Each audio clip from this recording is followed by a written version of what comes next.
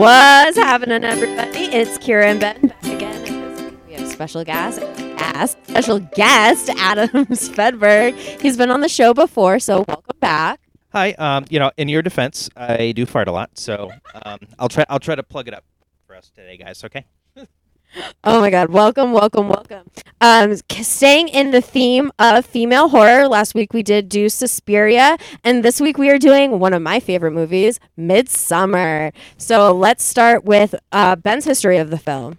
Never seen it. You said, "Hey, let's do Midsommar," and I was like, "Let's get to it. Let's do this." So that's my history. Yep. Amazing. Okay, and Adam?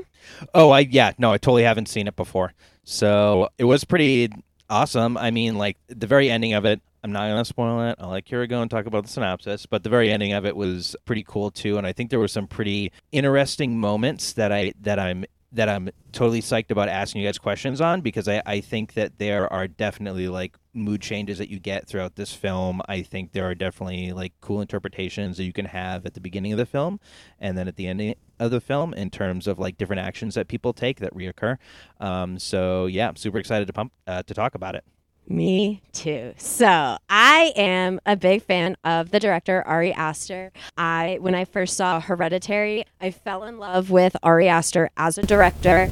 I think the way that he can get his actors to portray certain emotions that feel so real and so vulnerable is incredible. And I think the way he sets up a scene is really interesting because I sometimes never know where he's going to go next. I think he does really well with blending horror and surrealism with reality. And I think that's what makes some of his films so unsettling, because they are themes and they are things that we all deal with, and he is just pushing it to that extreme, which is what I like to see in my horror, because I watch horror to help me deal with the anxieties that I feel like I cannot deal with, and to watch heroines or final girls or whatever overcome these, I find to be incredibly soothing. So I can talk a lot about this movie, and then of course I have seen his third film, Beau is Afraid, also great. Definitely different from his first two. I'm not going to get too into it, but I would highly recommend. Honestly, watch all his films, even watch his short film, We Need to Talk About the Johnsons. Highly disturbing content, not for the faint of heart. It's not one that I outwardly recommend because it is more sensitive. But if you guys like Midsommar, you like Hereditary, you like Beau is Afraid, you would probably like that one as well. So let's dive into Midsommar. Oh my God. Okay, so any initial thoughts before we go through the synopsis? Yes. I spoke to you before and I said, there's parts of it that remind me of Logan's Run. Absolutely. And I said 100%. I made that connection immediately.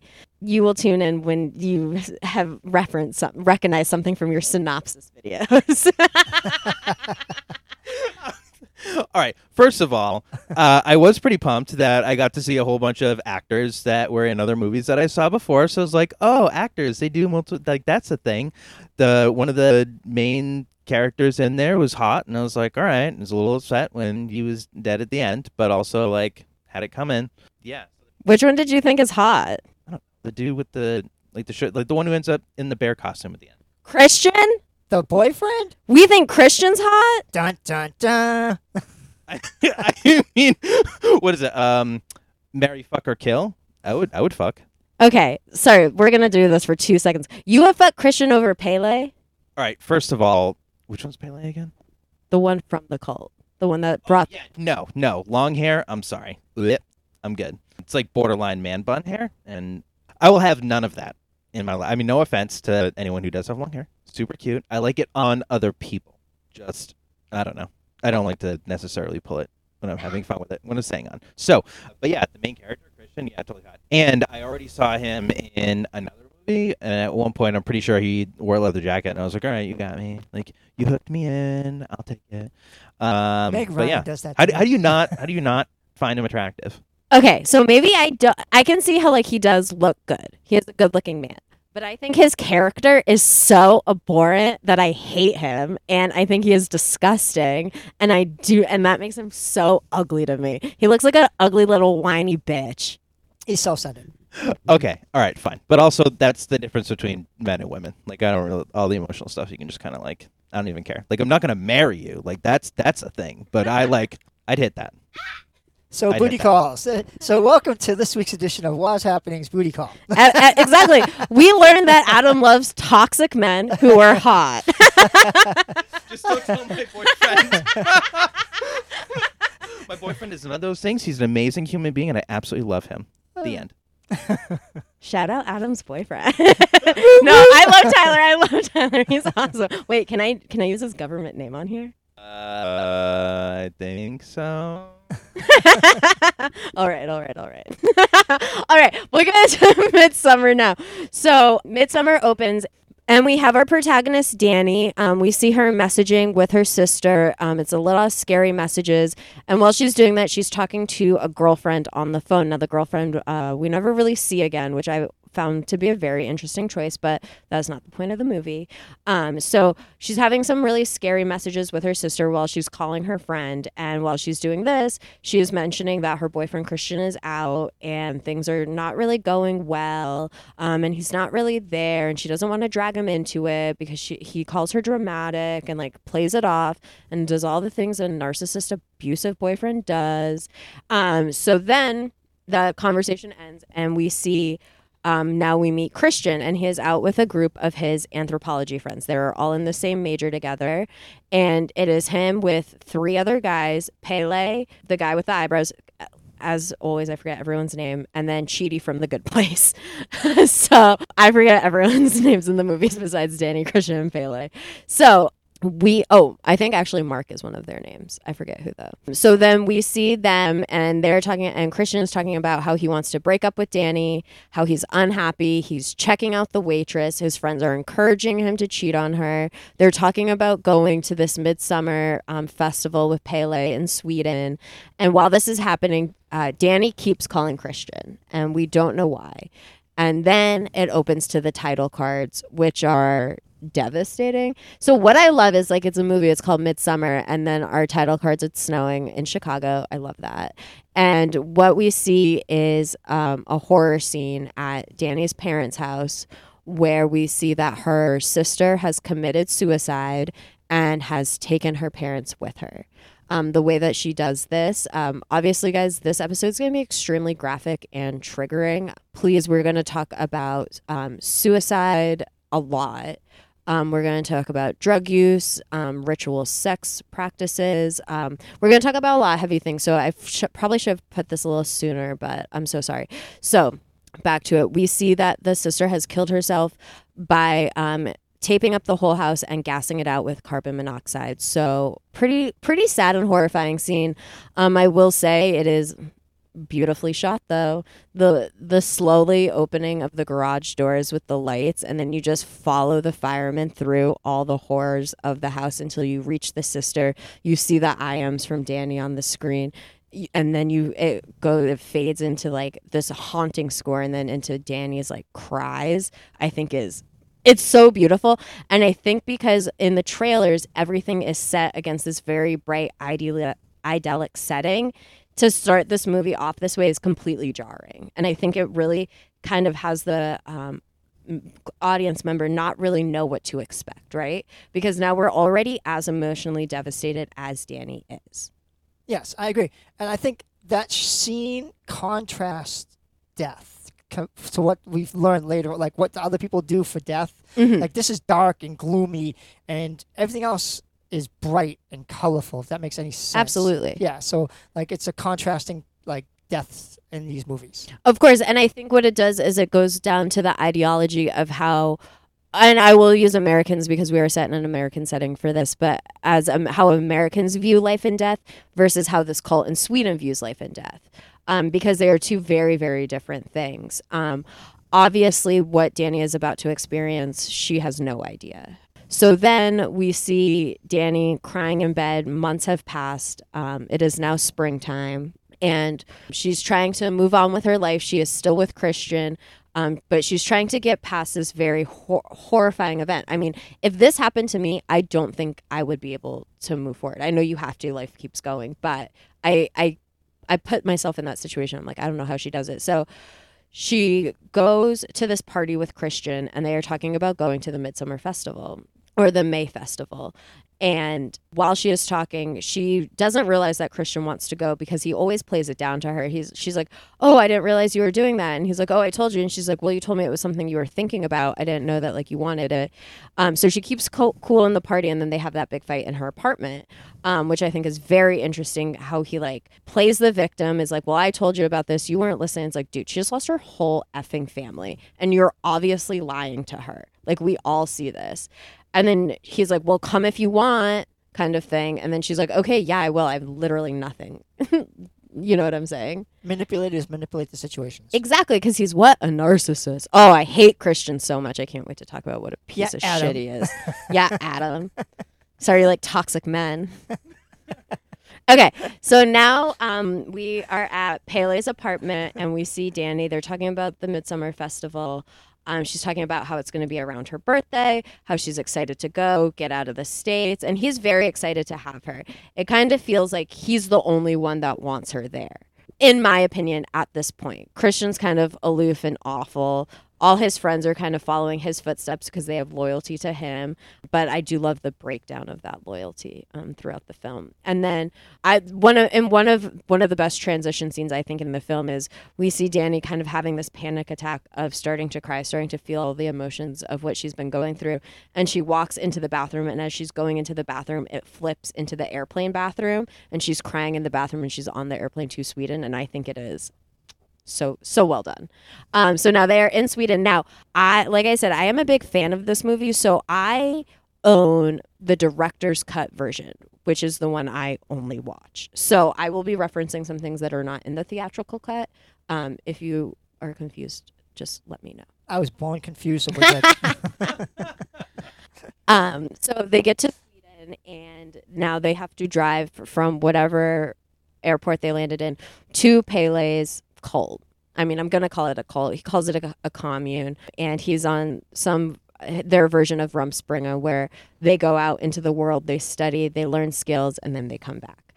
So, and they are back obviously for the May Festival, the Midsummer Festival, where it is a huge celebration. Everyone is coming, and they are there. So they are there because Pele was in their anthropology class, and they are all anthropologists, and they are going there to write a paper. Well, Chidi especially is going there to write a paper. Danny's tagging along, Mark is tagging along, and then Christian obviously is tagging along under the guise of also doing some sort of research about this. But Chidi is studying all the Midsummer festivals in Europe, whereas Christian is only going to this one. So they get to the festival. Now they get to the community, and it is very bright. It is always sunny. Everyone is drinking this mushroom tea. Everybody's embracing. Everyone's loving each other. Everyone's blonde. Everyone has blue eyes. It is very ethnocentric. Is that the word I'm looking for? Yes. Thank you. No clue. So they all look a very certain way.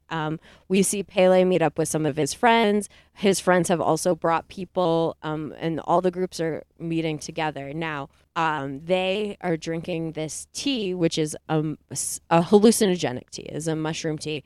It is part of the ritual, is part of the community, something that they all do. So they all start tripping together. And one thing I like about this is we see the tripping through Danny's points of view, and she is obviously mentally not in a good place, but sometimes she is.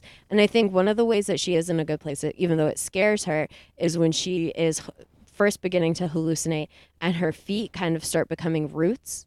Yes. And like grass, like with the trees. And I thought that was very symbolic of like her staying there and planting roots. Yes. Very like over the head metaphor, but so she starts hallucinating, and then that gets her scared, so she goes into the bathroom and she sees her sister. That gets her scared, and then she ends up sleeping, and then she wakes up because she falls asleep in the woods and no one comes and finds her. I thought that was insane. Where's your boyfriend? He fucking sucks because he didn't come and find you. You're tripping on mushrooms in a place you've never been before, and he's just chilling with his buddies, and you're lost overnight. Ridiculous. And you like this man? Okay. All right. First of all, in his defense, he was also high. No telling where he could have been until when he finally sobered up. But also, like, it was never night. It was never night. It was always daylight. So much sun. It's always daylight, but I mean, the hours still pass. Time still moves. That's what they want you to think. It's always sunny in Philadelphia. It's always sunny in Philadelphia. So now they're going to the main days of the festivals. So there's a lot of meals, there's a lot of dancing, everyone is celebrating. They all stay in this one house called the children's quarters, where you stay from when you're, I think it was what, 7 to 18? Well, No. they had the baby in there. No, they did have the baby in there. So yeah, so you're a baby in there till 18, and then you go off, and then you come back, and then you live in like the marriage quarters. Yes. Okay. So they're all in this like kids' house that has all these like really beautiful illustrations. And I do want to talk about the illustrations because if you pay attention to the illustrations in this movie, they reveal more than what you think they reveal. So I think that is so, so cool. So now they're all staying in the same house in the children's quarters, and they go to dinner, and everything is set up in these rune shapes. These runes are everywhere. And this is a scene that is in the director's cut that is not in the original, that is not in the theatrical cut. There's a scene in the car ride while they were driving where Danny is questioning Chidi about why he is reading a book about Nazi symbolism. And he goes, well, I'm going to bounce that question off to Pele. And Pele is saying that even though the runes and the symbols that they use are similar to those that were used in the Nazi language, they are different. Now, I believe he is lying, and I believe that they are this similar views. And this is going to play into a theory I have later at the end. But I do believe there is Nazi rhetoric in the cult. Oh, fun fact. So I know this. The Nazis actually did like follow the Nordic gods and the runes, and the SS symbol is actually a Nordic rune twisted to make the SS, and they worship the Swedish and the Norwegians for their blonde hair, blue eyes, and that's what they strive for. And there's numerous cults that were formed by SS leaders that in the castles where they had ritualistic murders, and so that's actually something that. So yes, you are dead spot on. Thank you, learning history. Yes, Ben. So yes, you're right. Yes. So I do believe. Okay, I'm so excited that you said that because this plays into everything we're going to talk about later. Himmler had a castle, and he had ritualistic murders there under Nordic traditions. And that's what I think. And I believe that this cult was founded by an SS officer who fled Nazi Germany. Makes sense. Which is what I believe. Okay, so yes, so we find out that these runes and these symbols and everything is based in is tied to the Nazis. So everything is set up, all their tables they have, and what they're doing with everyone with the exception of Mark, who is just there to like party and like have sex. And Pele's like, oh, okay, dude, like we're at a commune. He's like vaping at the table. He's literally the worst. He's played by Will Poulter, who does a phenomenal job of it. So they're sitting and they are observing. Like I would say Chidi, Christian, and Danny the most are the best at observing these cultures. We're also introduced to Connie and her boyfriend. I forget her boyfriend's name, or fiance. They're engaged, who comes with one of Pele's friends. And these are the outsiders of the cult, right? These are the ones that have been brought in to witness this ceremony and these festivities as like a special treat. Pele says it a bunch. She goes, I really had to ask the elders for all this permission, and they're excited that they're there. So while they are doing their opening ceremonies and things like that, they are talking, and we are met with the prophet of their commune, and their prophet is obviously a inbred. Yeah, I don't know how to nicely put it. An inbred child, and he is nonverbal, but they believe that his finger paintings are the messages of what they should follow. And it is in this book, and no one can see the book no one can read the book except for the elders. And they translate what this child does. So that brings up a lot of really interesting parts. And they talk about the inbreeding of it because Chidi asks a bunch of questions. He goes, so how is this happening? Like in a small community, does inbreeding happen a lot? And they say, no, they're very safe about it and very careful about it, with the exception of when they need a new prophet, which I found very interesting. Yes. So already some weird things going on. We're already a little weirded out. And then they say that they are getting ready for the festival the next day, which is a big ceremony. And now Chidi has some ideas of what the ceremony is because he studied it. Danny does not. And because of this, she is a little nervous, but Chidi seems excited because he's like, is this real? Is this real? Is this real? And Pele's like, you'll see, you'll see, you'll see. So they have a dinner for these two elders in the community. They're both at the age of 75, 78, something like that. Yes, they're up there. And it seems like everyone is following their lead and waiting for them. And then they get carried very ceremoniously in a parade style to this cliff. And while they're at this cliff, everyone is standing there and watching them. And they go up to the cliff. And as they're doing this, one of the elders is reading passages from their book. And while they're doing this, they're saying their goodbyes because they are about to kill themselves. This is an end of life ceremony. So you would think that literally anybody would have prepared Danny for this because she just lost her sister and her parents. So they are at the ceremony and she's like, oh my God, what's going to happen? Are they going to jump? What's happening? And they do jump. And of course, they don't die immediately. So then the elders take turns with the world's biggest hammer, bashing them in the head. Yeah. Well, the woman dies immediately. Yeah, but the man doesn't. And then I thought it was pretty cool because they imitated his pain in dance when he was screaming.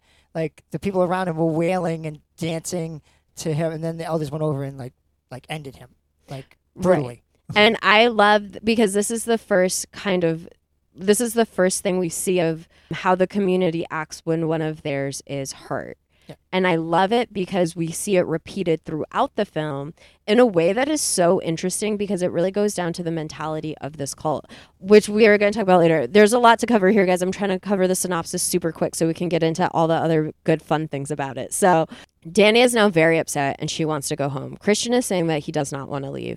And they have this big fight. And she's saying, what are you saying? You don't want to leave? What's happening? I want to go. I'm not feeling safe. I'm not feeling good. I want to leave. And he's like, no, we're going to stay. We're going to stay. Another red flag from this man.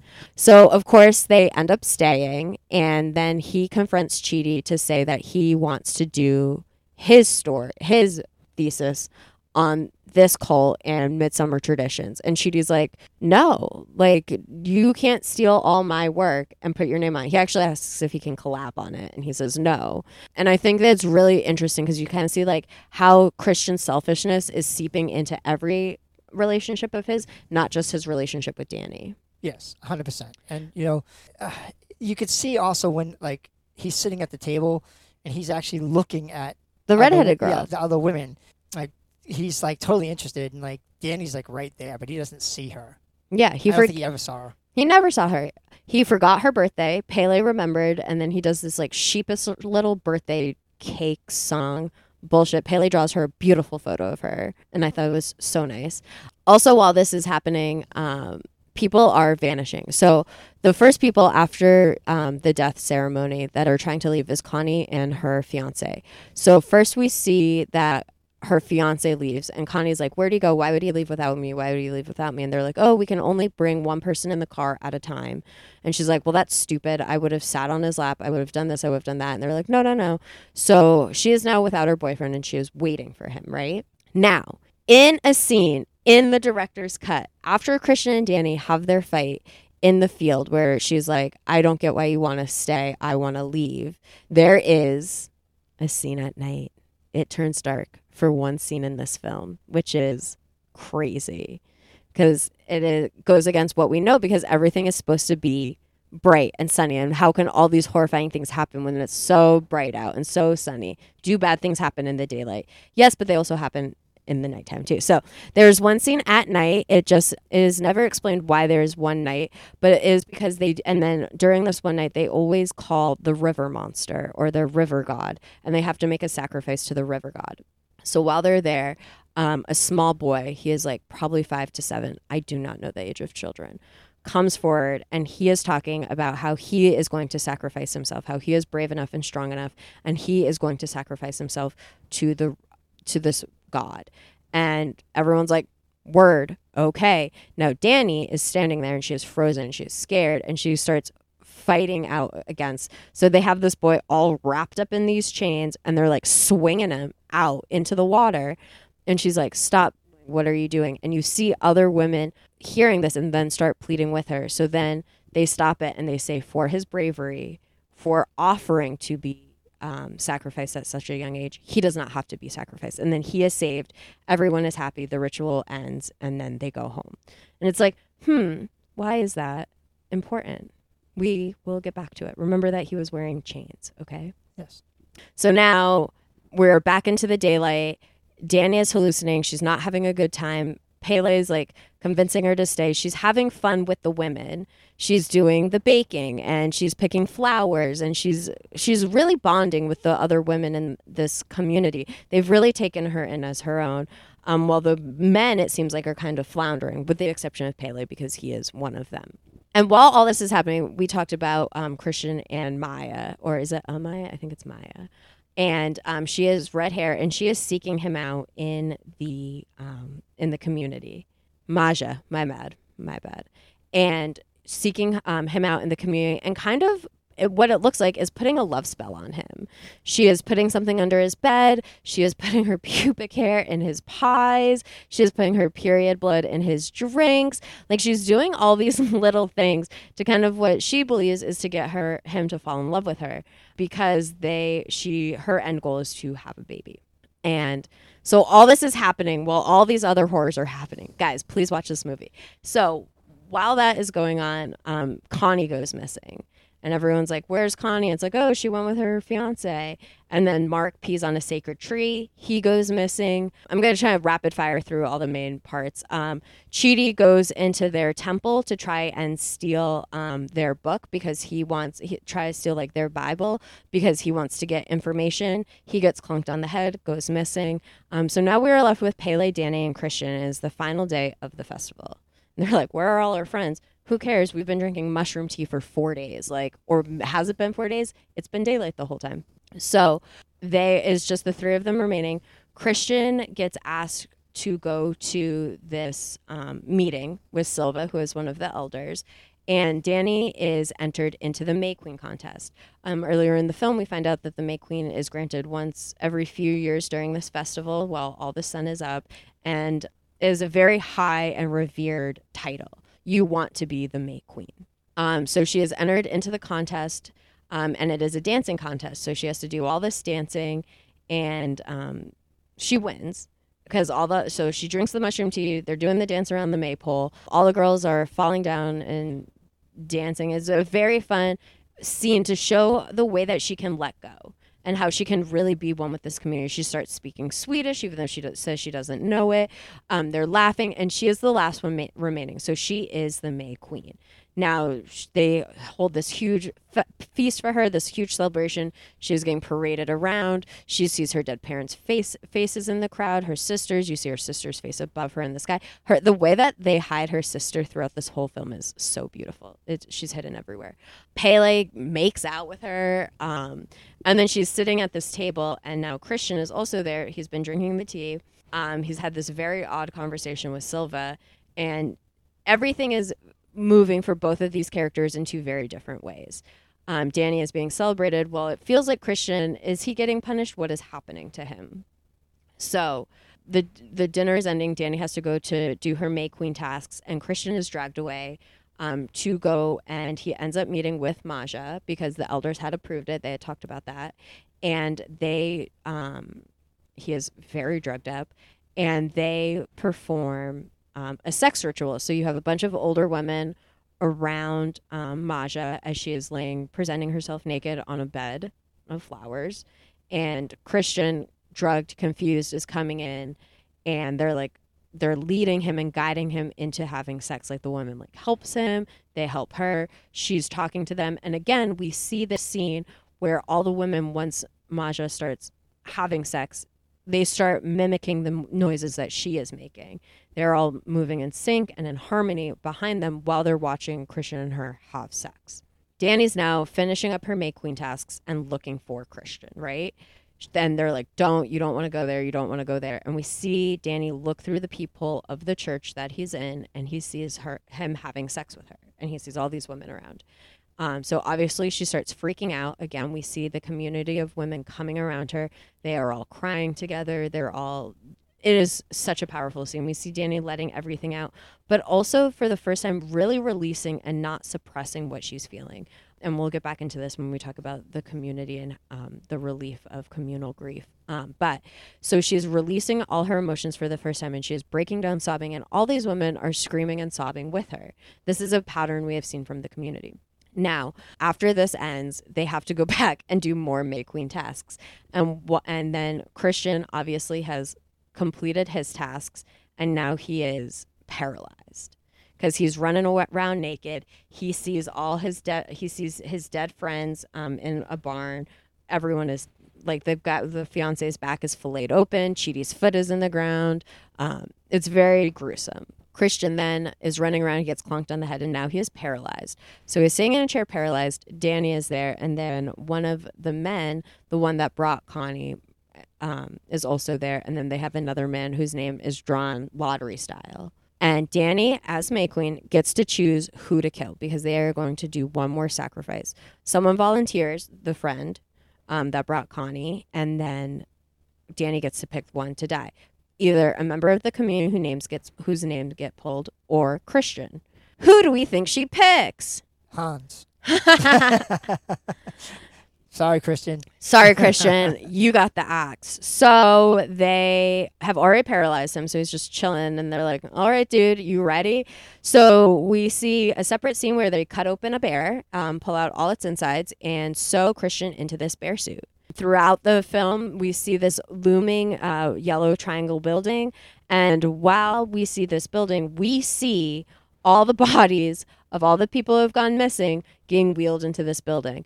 We see Connie with the chains on that the little boy was supposed to be wearing. She was the sacrifice for him. So we see her, we see Mark, we see Chidi, we see her husband, we see the two people who had committed suicide earlier in the film. They are also the sacrifice. We see the two men who have volunteered to be sacrificed and burned alive. And then obviously our main event, Christian in the bear suit. So what happens now? Danny in all her May Queen glory in this beautiful flower ball, like sack, I don't know, vessel, I don't know. It's like a giant cape, but she has no arms. She can't move. It's just her head. Well, she has like little T-Rex arms, but so she is watching them, and then they burn it alive. They burn the whole building down, and Christian burns alive. Everyone else that in there burns alive. And while the screams and the fire of them is happening and everyone is burning, we hear again the full community surrounding it screaming, mimicking the pain that they imagine their fellow people to be feeling. And the movie ends with a zoom in on Danny's face, and she is finally smiling. She has obviously cried out, she is tired, she is drugged, but she is smiling. And that's how the movie ends. So sorry that was a super long explanation, you guys. Let's get into the film. So Adam, what questions do you have? Because I feel like I have not let you talk at all. Oh, no. Your voice is mesmerizing, Kira, and I could listen to you all day. I don't know about that long hair, though. So Ouch. Yeah. So here, I got one for you. All right. So it is just not customary, I think, for us to really see people sympathize with our emotions in the way that this cult did every time Danny kind of like broke down or had a moment. So how did you feel when it first happened with the Cliff Jumpers? And how did that feeling change by the time they did the last one? Did it bring you some sense of calm? Were you at least like expecting it? Because there was kind of some question as to like what was going to happen. You know, you're watching a horror movie, people are getting down to the edge of the cliff, and then you're kind of sitting there and you're like, all right, something's going to happen. Are they going to jump? Are they not going to jump? But at least that's like, it makes sense in your head when it finally does happen. You're like, okay, that seems reasonable. And then all of a sudden, like, everyone starts, mimicking that same kind of emotion. It's a bit, so it was a bit jarring. And, by the time you get to the end, you're not necessarily expecting it, but when Danny starts to break down again, like, I just sent, someone I know, like, I literally just sent someone to get murdered, and now he's getting burned alive, and she's freaking out, and then they freak out along with her. It kind of presents a different feeling, like, forces you to then think, like, how how is this relating now back to like their acceptance of her into the cult? Again, brings back these vibes of like, how are we dealing with this as a community? So like, how did that first feeling evolve for you guys as you got to the end? So I thought it made her more connected to the community. Like, so there's a part in the film where the lady says, we're all connected and we're all in this together and we feel their pain as they pass. Danny's like, I don't understand. I don't get what you're saying. She's like, so I think the progression of her through like becoming the May Queen, doing everything with the people, being more connected with them as a unit instead of seeing them like as off in the distance. Like now she's actually making pies. She's doing things. She's actually connecting with these people. I felt like when she's breaking down and crying at the end, they're connected with her. And I thought that's why she smiled, is because she was never connected with anybody. Like once her parents died and her sister died, and she wasn't connected to anybody. Her boyfriend wasn't connected to her. She felt all alone and by herself and just distant. And then them taking her in and embracing her and making her feel as one of the community, like she got it. I think the end, the smile of her was, I get it. I'm part of this. I'm part of them. So I agree with that. I do have some thoughts. Dun, dun, dun. So when I first saw, when you first watch the scene of the two people committing suicide and you hear the cries of the community, I think for me it was more of a question, not as jarring as much, but more of a question of why are they screaming like this and what are they doing? Are they doing this because of the pain that they feel for these people lives ending, them not being in their lives anymore, or are we feeling the pain of what we imagine that they're going through, right? And I think it is very ambiguous at that point. And I think it's supposed to be ambiguous because at that point, we're still trying to figure out the cult. We have just landed, right? And I think what this movie does such a good job of, especially through the eyes of Danny, like you were saying, is it really kind of, I would say this movie sort of indoctrinates you like they're indoctrinating Danny.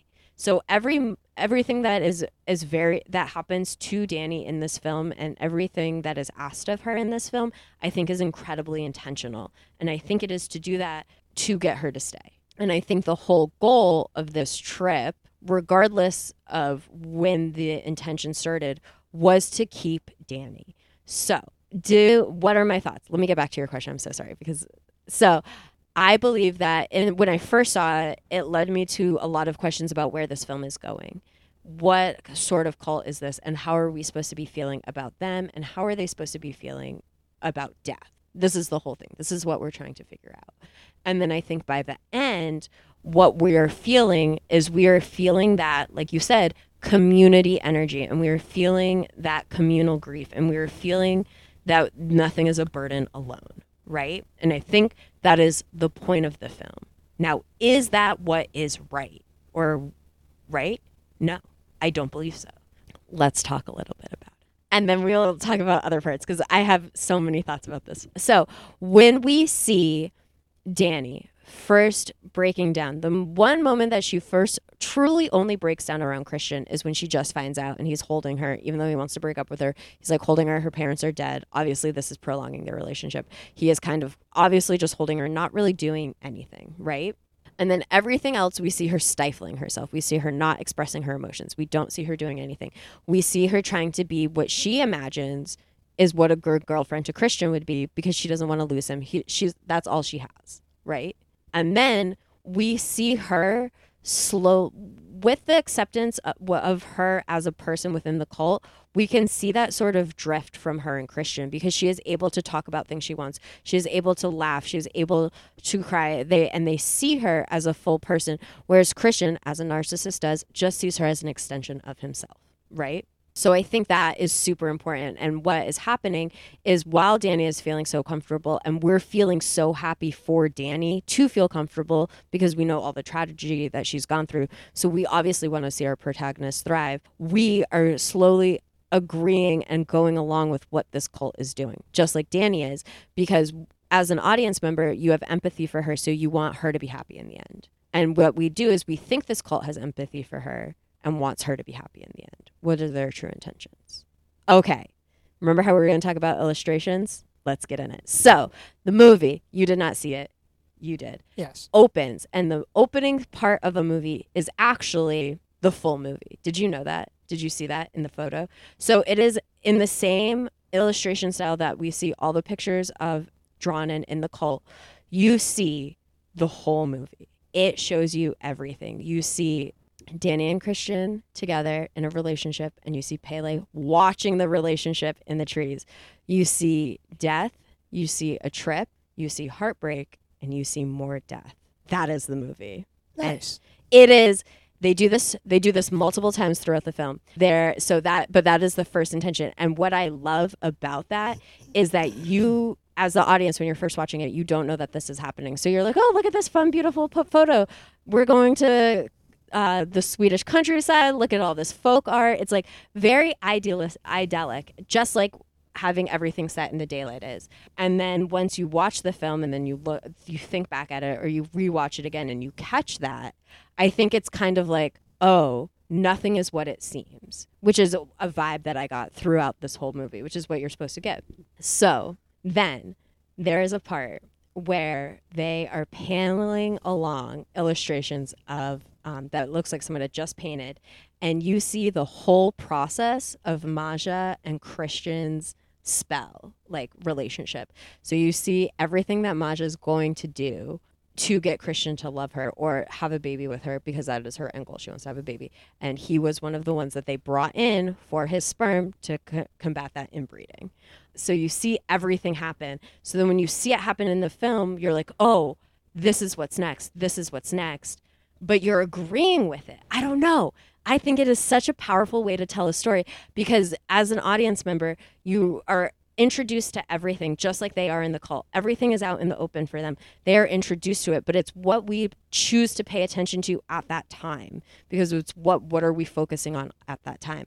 And all these people are so and this is what makes the community feeling of the cult so good, because all these American students or the British couple that comes in, they're very self-centered and very self-serving, and they're to take from this cult and not give back, whereas the whole cult is about community giving and feeling and what you do for each other. So I think that when the most selfish people die, it is because that does not align with the ideals of the cult. Yes.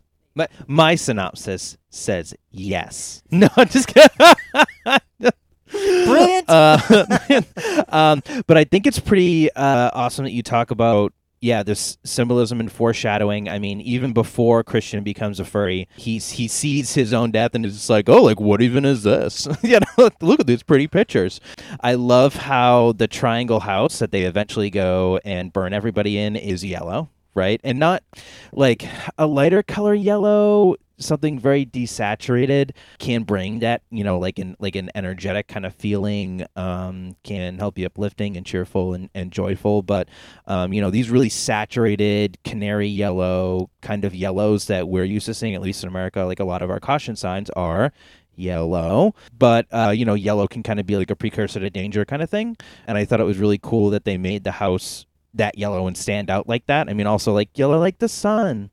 But yeah, so there's a lot of foreshadowing. I think one of the things they did that was really cool is they could, beyond just like someone having flashbacks and dreams, seeing people, appear in mirrors behind them, they incorporated all this like hardcore tripping so that they could do other things like put faces in, the trees and the clouds and the surroundings and that sort of thing. Did you think that there was any particular kind of foreshadowing in the film or any kind of symbolism that you thought could have been executed a little bit better by the director? Yeah, I'm pinning you right against the director now. Do it. Oh my God, Ari Aster, I never want to say a thing against you. One thing I think could have been done differently, which, I mean, it was done subtly in the paintings, in the rooms of in the children's house, in the children's quarters, is the scene at night. Now, I know it is not in the theatrical version of the film. I know not everyone sees it, but I do believe that they could have explained that a little bit more, because a lot of the thesis of this is that what horrors happen in the daylight, because it is daylight all the time, right? And we are banking on this daylight to bring a lot of those horrors, but also to bring this sense of calmness and serenity. So when we have this scene at night and it is so chaotic with the child trying to sacrifice himself, I felt like there could have been more to that, a little bit more explanation as to why the sun went down this one night. That would have been my only precursor. Like if Pele had been showing her photos in the house and he talks about the sun and the monster and the river and all this, like I think that something, because we see it so often and it's done so well, I think it could have been something more, because to me that scene is so important because it is the only scene at night. So you are seeing a different spectrum of the film that you are used to. So that's what I would have liked. Is not a high complaint, is very low on my complaint list, but that would be my critique. Do you have any critiques? Not really. I thought the movie was okay. I know you. This is one you absolutely love. I thought it was okay. Like when we talked off recording, and I was like, it was all right. I mean, it's not my style. I wasn't used to it. I'm not used to that style of horror. If that makes any sense. Oh, absolutely. And I would say this is a very different style of horror. It is not slasher. There is gore, but what it is such what. Okay, so what Ari Aster does so well is that I believe through his storytelling and through the way he sets up a scene and how he writes his dialogue is he really allows you to feel as broken as these characters are feeling. And I think using that emotional manipulation to have you feel all this empathy for these characters, to get indoctrinated into this cult and kind of to be in that mindset where at the end the horrors aren't that horrifying. It's just part of what they do, and you feel relief and happiness for Danny. I think that is what is so scary about this movie, is that how our thinking changes by our surroundings. Yeah. But I mean, also it's scary to know the horrors that we can do to each other. But I think when you look at the relationship between Danny and Christian, and obviously Christian is an abusive boyfriend. He's an emotionally abusive boyfriend. He is narcissistic. He is inconsiderate. He is selfish. Andy was good enough for Maja. Yeah, Maja didn't know him. He also cheated on Danny, forgot her birthday. Sold out his friends. They're like, someone stole our book. He's like, oh, they did it. I'm not involved, but I'm sure they did it. He has no backbone. He has. I don't know why Danny was with him. I don't know. She's so beautiful, and I think that Pele liked her the whole time and wanted her to come. So, because I believe off screen, after she becomes May Queen, Pele has moved into this position of higher power within the community. They say that he is granted like a crown because he was the one who brought their May Queen. So I do believe that him and Danny are going to end up together. We do see them kiss one time. It is a surprise kiss. I'm never a fan of a surprise kiss, but it is one. And the community accepts it too, right? So it's not done in private. It's done in the middle of all of them. They're all cheering and happy. So yeah, and I think it's accepted. And what I think is so interesting is that it is accepted without, we don't see Silva granting the acceptance like we do when she is granting the acceptance to Christian. So when Christian goes to Silva's house and she is talking to him about the ritual that he will perform with Maya and what that means for the community and what his role in that is, it is more like, we've talked about this, we've thought about it, and it's going to happen. Whereas with Pele and Danny, it feels like they've already accepted her and they don't need to have that conversation. They don't need to think about it. They are just like, yep, Pele can do what he wants. He brought the May Queen. We trust him. Yeah. I think also there's a part earlier on where he's talking and he says, the only one I truly wanted to come was you. Yeah. And he says that to Danny. And like he said, none of them else could have came. I wouldn't have cared. I just wanted you. Because I think he liked Danny so much. And again, Danny is getting manipulated by a different type of man, but we are also getting manipulated with her. So it is maybe a little bit more okay. But she's getting manipulated by a different kind of man and indoctrinated into a whole cult. So is it really a happy ending for her? I don't know. Let me float a question out to the room, because this is something that I had like read about online and like I was thinking a little bit about it. So you guys can tell me if it's a stretch, but I believe that this is also a fairy tale. I mean, from what I understand, like a lot of this ritualistic stuff, I think was taken from inspirations from pagan as well as Norse mythology. So I mean, I wouldn't be surprised, even with just like other fairy tales around the area. I mean, Europe's, I think, a little bit more. They tend to have a little bit more realistic or harsh endings to things. Versus in America, everything has to be rainbows and butterflies. Wasn't there an ending to there was an ending to a movie that this was like years ago, and I can't remember what it is. Maybe Kara will know. But the ending of it was left up in the air so that the audience could choose a happier ending, and this is in America. But then in Britain, I think it was the one where they went down into the cave or something like that. Are you talking about The Descent? Yes. Everyone dies in The Descent. What American version did you see? The main character in The Descent, or at least that they showed the theatrical version in America, they didn't actually show the main character dying. They just kind of like a faded out black order. But when you actually saw the other version that they showed elsewhere, and I think they at the time they referenced, in England or Great Britain, but they tacked on the rest of the ending, which was you saw that she was hallucinating and that she was actually still stuck down there. Which is a better ending to The Descent. Oh my God. Okay, talk about female-led horror. That is an iconic movie. Oh my God, we should talk about it again. I can talk about this movie a lot. I agree with that. Ben, do you want any thoughts on the fairy tale aspect before I go into my rant? So reading Grimm's fairy tales and then watching Disney. Disney has all these the world's peaceful and joyful and happy. And then you read Grimm's fairy tales and the stepsisters cut off their toes to fit into the slipper. The Rapunzel gets her hair cut off and stapled to the wall. And then when the guy calls up, he gets killed. I mean, all this, those are all Nord's, fairy tales to explain life and death.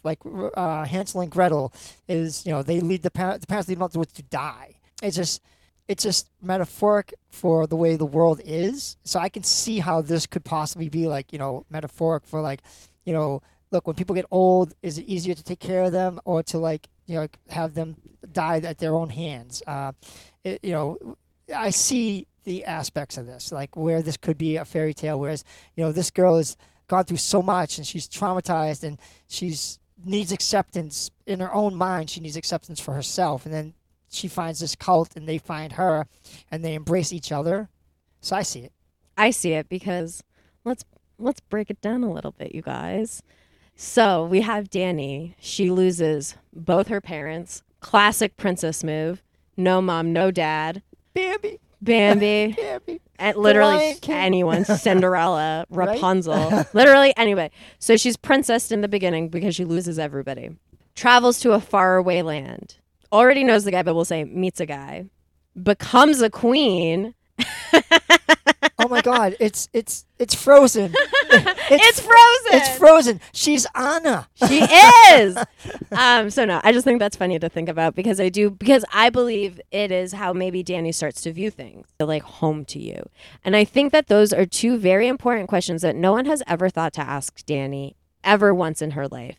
And I think that they're really important questions to kind of think about regardless of what situation you're in, but it's do you feel loved and supported by this person? Is this person your home? Or is this where it can just be you and them, and then where you guys are, that is what is important? And I think having Dani get asked that question kind of really makes her think, and I think that thinking and how unhappy she has been and how Christian's been treating her really helps separate.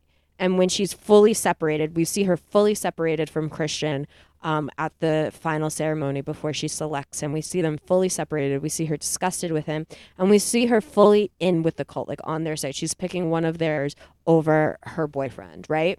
So I think it's really interesting, and I love that quote a lot, and I think about it often. And I don't know, did any lines stick out to you guys in the film? You didn't even watch it. She lost one family to find another. She lost one family to find another. Another princess theme. Way to go, Ben. Just take what I was going to say, but that's all right. Oh my God, did you guys watch the same synopsis video? Man's got to do it. Man's got to. Oh my God. Okay. So I know that this has been an incredibly long episode, you guys. So if you are still listening, thank you. Please watch the film. Write into us about all your theories. If you ever just want to message and talk to me about this film, just say that and I will send you paragraphs, because I feel like I've only begun to scratch the surface, but I could talk about it for another hour. So we will not keep these boys hostage for another hour talking about a movie that one didn't see. And Ben, I'm so sorry that you just thought it was okay. I'm sorry. No, don't apologize for your taste. I'm sorry. It's an opinion. Okay. No. But guys, please watch Midsommar. I was saying this to Adam before we started recording. A24, as you know, throughout the month of October is releasing some of their films again. The Witch and Midsommar are two of them, and is actually going to be the director's cut of Midsommar. So I would highly, highly suggest you guys check your theater times and really go see it. It is a great movie. The director's cut is almost 3 hours long. I will start with that. So just know that. But once you're in the world, you're in the world, and it is so immersive, and the payout is so good. I'd love to hear all your thoughts. Sounds good. Awesome. So thank you guys so much for listening. Again, spooky October, spooky films. We'll get away from some female horror, and we'll get into some more classics, I think. I know these two are a little bit more modern. In our Suspiria episode, we talked about a different type of final girl, and I believe that Dani also falls into that vein. I do believe she is a different type of final girl. A movie we won't cover, but I will shout out, is if you also want to see a different type of final girl, please watch the movies Jennifer's Body and the movie A Girl Walks Home Alone at Night. Oh, actually, I guess I have a lot of these. But check those out if you'd like. Also, All the Boys Love Mandy Lane. So just some really great, strong, female-centric films where women come out on top, which is what we all like to see. So check out Midsommar. Keep listening to us. We couldn't do it without you guys. Thank you. Follow. Like. Write in, give us suggestions. If you have a spooky horror movie, or if you just want to talk about Midsommar, reach out. I obviously have a lot to say.